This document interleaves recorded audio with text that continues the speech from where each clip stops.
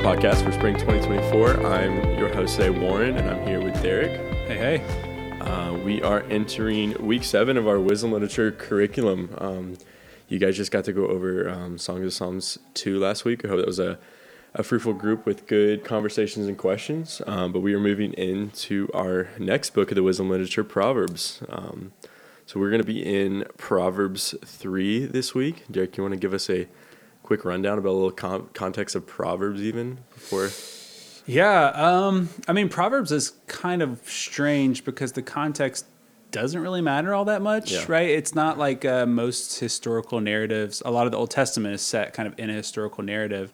But yeah, it's just sayings. They're proverbs, right? They're just little sayings, wise sayings. So I think in your groups, focus on that. Don't do a deep dive into historically when was Proverbs written and all that, because that's just going to distract from what I think the main points are, which are the wisdom being shared. Yeah, that is great. So I guess what's going on in our specific proverbs in this chapter in Proverbs 3? Well, I think this is characteristic of a lot of the Proverbs, but it's hard to kind of nail down one theme. It's you'll see just they kind of it's like a winding river almost that takes you a lot of different directions, where it'll hit on a lot of different themes, even like verse to verse. It'll just kind of take you in, it almost jerk you in a completely different direction. So I tried to lay out in the written curriculum a few different themes I think you might focus on in the group. This is partially my own kind of personal interest right now because it's something that I'm working on, but I think attention is a prevalent theme in this proverb. You see it right from the beginning. My child, do not forget my teaching, but let your heart keep my commandments. And then in verse 3, do not let your loyalty and faithfulness forsake you. Bind them, that is the commandments of God, around your neck and write them on the tablet of your heart. I think what is happening here is the author of Proverbs is encouraging us to think about God and to make God our focus. And not only, God, but also like what God has said to us and what God has done for us. And that there's something really important about that. Like it's not just doing it for the sake of doing it. We don't just memorize verses, for example, just to have more in the hopper. But you see in verse 4, so that you will find favor and good repute in the sight of God and of people, that there's something really important about what we give our attention to. And so and you all know attention is a bit of I don't know if it's quite a hot topic, but it's something people are talking about with technology, the attention economy, social media. So I think students would be open to this idea of, hey, what do we do with our attention? Why does it matter? And what wisdom is this proverb sharing with us? Yeah, I think I've heard like the phrase like there's so much like fighting for your attention a lot over like the past year or two, and I think like that is something that can come up here really well, that just like even like discussing with students what's fighting for your attention now and like how can we like rewire our brains to like what we want our attention to be drawn to even. So definitely I think that's right. I think that's a challenge, and I think this is why you see like in verse 3, bind them around your, and this is not the only place in the Old Testament where there's, I don't, the exact verse is escaping me right now, but other places in the Old Testament where similar instructions are given, but bind them around your neck and write them on the tablet of your heart. There's this recognition that unless we do that, unless we put it right in front of our faces, we're gonna forget it. We're gonna be inclined to let our attention be drawn some other direction. And so we may need to take some extreme measures to make sure that this stays in front of us and that we see it and we remember it. Yeah. Even for you guys as leaders, this might be a cool time to like reflect back to Ecclesiastes 2 and 3, because I'm thinking about like what Pearson talked about on here about how like there's so much that like we want to fight for, like make like the main thing in our lives, but it all like, I forget the exact way it's phrased in Ecclesiastes, but I just want to say meaningless because I'm thinking of Ecclesiastes. Yeah. But of just like these things fighting to our attentions in the end, like aren't going to be meaningful as like the focusing our attention on God. That's right. So just simple, but just a cool time. Yeah, they say that every pastor really has one sermon. And what they mean by that is every pastor has kind of one point that if you kind of pay attention to their sermons over a long period of time, you see this theme just coming back up over and over and over again. And I think the wisdom literature is like that. There really is like one sermon here, and that's, what do you find valuable? And is that what God says you should find valuable? And asking us to kind of reevaluate that and recognizing that this is where true wisdom actually is. And I think there are a lot of tangents, right? So that's a lot of branches off of that tree. But I think that's what every verse in the wisdom literature is pointing us back to. Yeah. And I think that's something like great that our students kind of need to be going through, of like just, definitely. Yeah. I mean, just constantly thinking about like, what are these things in my life that I'm seeking, and how, like, am I actually seeking God, or are there other things taking that place? So yeah. I love that we're coming back to that. Is there anything else from Proverbs 3, any like key topics that you want to hit on really quick, or? Yeah, I mean, we can do it quickly. The wealth passage, right? There are verses in here about wealth, and I think that's one of those things that can kind of draw our attention away from God, is the pursuit of money and pleasure, and so it's hard to avoid that theme in this passage when you read all of Proverbs.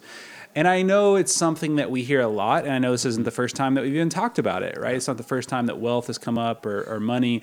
But even though it might be like, okay, roll our eyes, we're not supposed to find true happiness in wealth or in money, I think what's worth asking your students is how much, so we go back to the attention theme, how much of your attention is directed toward wealth, and even if it's indirectly. So think about things that are making you're pursuing a certain career, you're pursuing getting grades so you can get to that career, pursuing other things that make you comfortable, that make you happy or secure, and then ask how much of your life, how much of your attention is directed toward becoming wise. I think students will recognize, if you ask them that, a disparity, a huge gap between how much we're consumed really by wealth, or if you want to kind of stretch that concept a little bit more to like comfort and security as well, that we'll recognize that a lot of what we do is directed towards that and not towards finding true wisdom, which again is what the Proverbs and all of the wisdom literature is calling us back toward. No, that's good. It feels like it's cut from the same cloth of what we've been talking about with attention. Definitely. So that's sweet. Well, we can move on a little bit. Where, I guess, important to our wisdom literature curriculum has kind of been, where does the gospel like kind of shine in the midst of this? So kind of where do we find the gospel? Where do we see the gospel in Proverbs 3? Yeah, I mean, one of the passages I included in the curriculum was John 1, where Jesus is called the Logos. Now, this is a little bit of history, so don't glaze over, but the Word of God is how that's usually translated. And but traditionally, we've seen this connection between the Word of God and the wisdom in the Old Testament. And so you read things, in for example, in Proverbs 3:19, the Lord by wisdom founded the earth, whereas John 1 would just say the Lord or God by His word founded the earth, right? All things, in Colossians we read, all things are created through Him and by Him. And so I think that means really that as Christians, what we confess about Jesus is He isn't a wise person. Yeah. He's wisdom Himself, like wisdom incarnate, truth incarnate, right? The way, the truth, and the life. The word, these are things that we think of as abstract nouns, but for Christians, they are embodied in the person of Jesus. Yeah, that's good. I even, like, from connecting all this, tend to ask the question, like, where was Jesus' attention? Like, completely asking it with Proverbs 3. And I think, like, looking at that, we pretty obviously see that his attention wasn't on things of the world. It was, like, pretty regularly, like, focused on like seeking the quiet place with God, seeking the Father. And then if it wasn't seeking the Father, it was seeking others and seeking to spread truth to the culture he was in. Yeah, so, definitely. Great point. Yeah. Sweet. Well, I guess to kind of close this, anything else you want to mention, any practical application or anything you want to leave to leaders to kind of would be a cool thing to tell their students this week? Yeah, I mean, I think there are a lot of different applications and practices, so maybe consider which direction you want to go.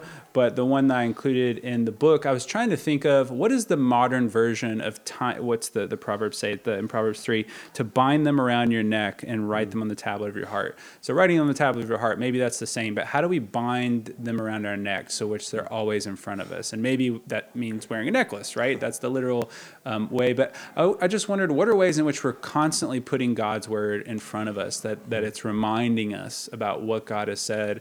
So I thought, like, hey, write some verses on Post-it notes and put it on your bathroom mirror or on inside your computer, whatever it is, whatever you're constantly going back to throughout the day.